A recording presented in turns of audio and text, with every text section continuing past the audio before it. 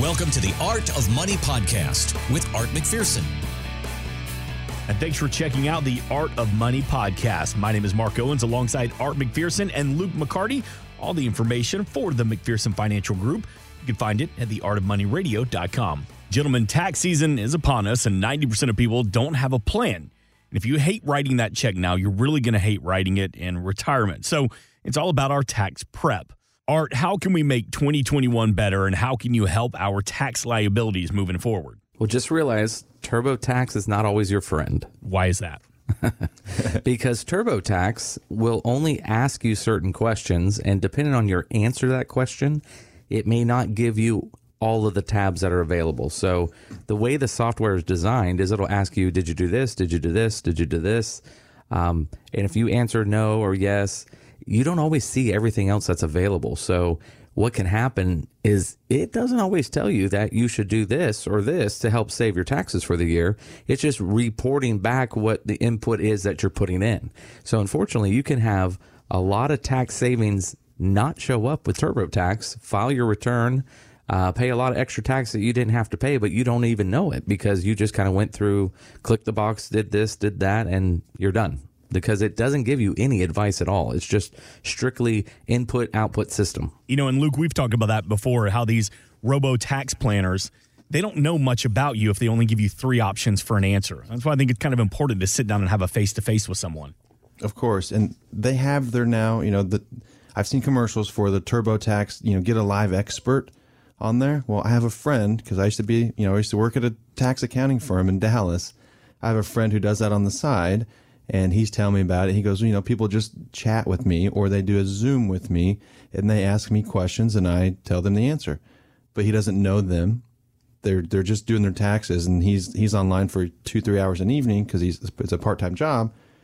But, he doesn't know anything about them other than the question they ask. And that's kind of how TurboTax works. It asks you questions, but it doesn't go in depth. Whereas we go in depth. We know your portfolio, we know your income, we know your expenses, we know your taxes, right? So we kind of have the bigger picture. So if you were a client and you asked us a question, we'd know a heck of a lot more than my buddy in his home office who just logged on, right? He doesn't know you. So that's kind of where TurboTax is trying to give better advice, but they just don't know enough, and it's not their fault. It's almost like Social Security. When you call into Social Security, you get whoever answers. They've answered 50 phone calls that day. They don't know who you are either. So sometimes their advice is just based on math. It's not always based off of your situation and what makes the most sense for you and your family. Art, this is something we were talking about off the air. And, well, that stimulus check, the government's saying now that they want to send us another check for $1,600 that should last us through July. Now, I don't know how that's possible, but because of these stimulus checks, which are adding on to the debt, well, now we're going to have to pay taxes on these stimulus checks that we're getting. How does that work? Can you make $600 last for 6 months? I can't. That doesn't even pay like our cell phone and cable bill for a month. I don't understand that comment, do you? I don't get it. Then we have to pay tax on the tax money that they gave back to us. Now, how does that work? It's windfall. Sounds like Social you to pay Security. tax. Yeah. Sounds like Social Security. You pay in all your life and it comes out and Clinton raised it to 85% being taxable. So now you pay tax on what you've already paid tax to pay into to get back. Kind of like unemployment. You pay into unemployment as you're working. Your employer pays into unemployment. And then when you get an unemployment check, they ask you, do you want to withhold taxes? And the unfortunate part about that is you probably don't because you need the money, right? Because you just lost your job. Because you're unemployed. Because you're unemployed. And then you get that tax bill next year that says, oh, you should have withheld taxes on your unemployment, even though it's a benefit that you've paid into, your employer's paid into, but we're going to tax you. So a lot of, I don't know. I don't agree with paying taxes on things like that. You mean the government is not making sense on that one, Luke? No. Part of the program is for you as a benefit as being a U.S. citizen is this benefit, it's this a month that you've paid for, but we want part of it back. Right. Then just make it less. And at probably the worst possible time in your life. I know. Because you're unemployed. The reason you're getting unemployment is because you are unemployed. Right. And that means you don't have any cash. You don't even have any reserves. You don't have any extra revenue. So where's the tax bill going to come from? Flip a coin. I don't know. It's like I don't like being an adult sometimes. Like sometimes like I don't want to know all of this fighting that goes on up in D.C. Like, I don't want to be a part of all this. I just want my life to go back to simpler times. And I bring that up because I want you to think back to your younger days a little bit, because I saw an interesting study that came out of Dartmouth College, and it claims that the happiest age is 18. So after you turn 18, your happiness levels begin declining. But there's some good news, because after you make it past your mid-40s, your happiness levels begin increasing again. And by the time you reach your mid-60s, you'll be just as happy as you were when you were a teenager. So from your clients, from the people you work with on a daily basis, where are we most happy in our ages, and especially when it comes to retirement?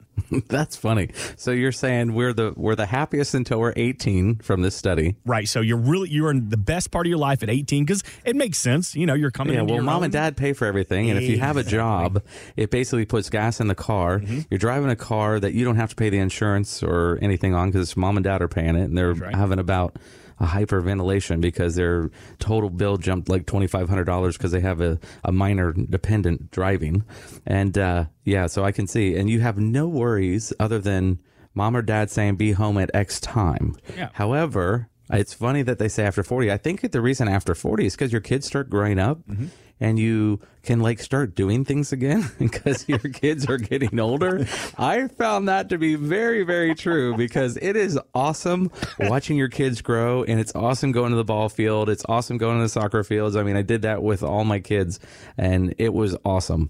But I'll tell you, there is something about having that empty nester. A lot of people say, oh, we have an empty nester, but you can do so much stuff again that you don't have to worry about doing the vacations on summer only or spring break or Christmas break. You can actually go on a vacation any month of the year, and it doesn't matter. It can be when you want to go. It's amazing. I can't wait to be 40. A little bit older than 40 I need to be to get there. But we're to the point now with our son, Jack. He's turning 2 next month, where we don't even go to restaurants anymore. So, everybody's like, how's COVID, impacted you? So, well, of course it's impacted us, but we can't travel anyways because got a little kid and he doesn't want to be on a plane. You don't want to fling food? No. the terrible twos. Right. So, 18, you're super happy. Looks like 40 is happy. And then, of course, I mean, what we see here is 65. retirement day. Yes. Yeah. Retirement day is super. The stress of your job just went away. Yeah.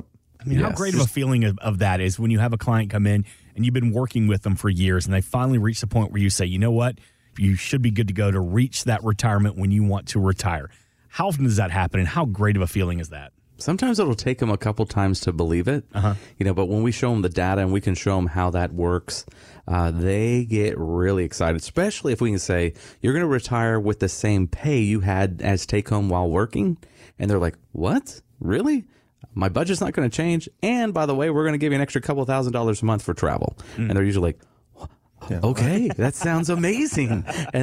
Or we'll have a good discussion like this sometimes. I've had quite a bit of this where someone has been a great saver, done a phenomenal job, and we sit down and Luke and I are doing the math, and they can pull maybe 50% more than they currently are taking in income while working. And I love doing this. We'll get to the numbers part, and I'll say, well, right now, every month you don't retire, it's costing you $7,000 a month. And they're like, What? Wait, what? I'm like, well, if you retire today, your income will jump by $7,000. And they're Go like, ahead and shut it down. Really? And I'm like, yep. And then we start having serious retirement discussions on that one usually. I'm sure that car ride home with their spouse is different than the car ride here. Right? Yes. Like, gosh, maybe I should retire. I am at this age. We could go do this and this, and let's put it off a couple months and go talk to him again. happens all the time. Yep. And then you say it to him again a different way, different numbers, because numbers change every day, and then it starts to sink in. Yeah. And then it's okay. Let's figure out how I'm getting out of this job and when. That's probably the happiest we see our clients. Yes. That and or talking about grandkids. Yes. Yeah. That's when we and being able to see them. That was probably the worst thing about COVID is seeing people not be able to see their kids and their grandkids. And just, you could see the melancholy kind of come over them as they were talking about it, how much they missed them, and they missed that, being able to give them a hug, being able to just, get them a toy and see the joy on their face when they came over. And that really stopped for about a full year. And it just, some people are not as serious about it as others, but some people were very, very specific about not seeing each other to make sure that they didn't spread the COVID. And it was tough on them. It really, really was. Yeah. And why are the grandparents so happy? Because they can see the grandkids and then give them right back. So, and spoil them. Do everything they said that you're not supposed to do. Yes. Sugar cereal for dinner. Here's a bag full of candy. All right, we'll see you next weekend. And they just smile ear to ear. They do. My in-laws live down here now, so my mother-in-law gave my son, it was like you could buy it at the store in like this little Tupperware, but it was cotton candy. And my son's almost 2. He's never had cotton candy before, but I'm like, great, Grandma. You come over to our house with a bunch of candy and then cotton candy. But it was funny. My son didn't know how to eat it or what it was, so I had to eat some of it too. So now I'm eating the cotton candy. I'm like, this is not good for my diet. And then the problem is, Grandma looks great because she's giving the kids candy. You look like the bad guy because you're not letting them eat the candy. No, stop. Right. Yeah. Not that much. Yeah. A little bit now, a little bit later. Exactly. Not that much. Not after 6:30, bud. You're going to sleep soon. Yep. And there is definitely a difference between parenting mode and grandpa mode. Oh yeah. It is breaking all the rules in which you raised your son or daughter under. Yes. Again, because you get to give them back. That's right. And it's called payback. Yeah. All the things you tortured me, I am going to torture you back now. I want you to hear this audio clip here because one thing some people sometimes forget is that they're eventually going to have to figure out how to convert their retirement accounts into retirement income. This comes from CNBC's Sharon Epperson, and she points out that income needs to last for the rest of your life. You really have to think about what you're going to need in retirement, what you're going to get from Social Security, when you're going to take that money, how much you're going to have to withdraw every year. And that can change because when you first retire, you're probably most able to do all those things you really wanted to do, like travel and all the activities you planned. And so your expenses may actually be more than you'd anticipated because you're doing some extra things. All right, she says extra things. How can we do all those little extra things without running out of money down the line? Does this go back to our 3-bucket theory? It does go back to our 3-bucket theory, but it also, you just need a financial plan. So when we say financial plan, we're not talking about potentially an estate plan, right? Sitting down with an attorney and talking about your death, right? We're talking about where's the money going to come from? How much do you need? How is the portfolio going to be invested? What does your tax plan look like? And we build this for our clients, and it's a roadmap for your retirement. Without this, I feel like if I was retired and didn't have this, I'd be stressed out every day. I'd be watching CNBC. If I saw any red numbers, I wouldn't know what the future holds, right? But if I had a plan that says, hey, if our portfolio is within these guardrails, and I'm just making this up as an example, if we're in between 1.5 to 1.2 million, let's keep the income the same, right? If we get more than 1.5 million, let's take more income. If we get less than 1.2 million, let's revisit our investments, right? So if you have that plan in place that says, here's what happens when the next market correction happens, here's what we're going to do, here's where we're going to pull money from, and while the market's up and things are going great, here's what we're doing. So we create those financial plans, and that's how you don't run out of money in retirement. And the reason we have a plan for things, Mark, is usually the general thought or consensus a lot of times is wrong. If you looked at what happened, the general consensus was if Trump didn't win re-election, the market was going to crash. Did not happen because all the things that were happening with the COVID vaccines and things that were happening, the market looked well past the election, even past the Senate election, and said, no, us opening back up, opening the economy up is much more important. So if you were out of the market during that period of time, you missed a nice bounce of the market. So those kind of things, we want to make sure our clients have access to the good market cycles. And then when market cycles go flat or get negative, we want to have places that they can also make interest, get guaranteed income, and still do well, even if the market's struggling or the time that we're going through is a bad economic time or a downturn or something like that. So and that's part of what Luke's talking about of having the plan. So you want to make sure your plan can account for 4 or 5 major market fluctuations through your retirement, because that's what we're going to go through. When you look back over the last 100 years, statistically, that's kind of what we have to deal with. So let's talk about RMDs for a second, required minimum distributions. And there was a survey that came out that said 1 in 3 retirees said that they're not prepared for the RMDs. That can cause a big problem with the IRS. So how do we avoid that? Yes, so the RMD rule just changed. Of course, with the Secure Act, it used to be age 70 and a half, you had to take an RMD. Right now it's age 72. But last year you didn't have to take one. So because of COVID. Because of COVID. So big picture going forward, if you had never started an RMD and you're going to be 72 in the future, right, you start out by taking about 3.6% out of all your IRAs. So if you have $1 million in an IRA, the required minimum distribution is going to be about $36,000, whether you need it or not. The older you get, the more money you take out as a percentage. So if we don't do any tax planning now, we've seen some before and after scenarios with our clients. And before would be, okay, we're starting at $36,000 now at age 70, because back then it was 70 and a half. But if we get, by age 80, it's $40,000, $50,000, $60,000 you're required to. I don't know many 80, 85-year-olds that need $100,000 from their IRA. So if we can change that and take it before, do some tax planning and just not have the requirement to take it. That's the big burden of the RMD. You take it whether you want it or not. So that's kind of starting point, 3.6%.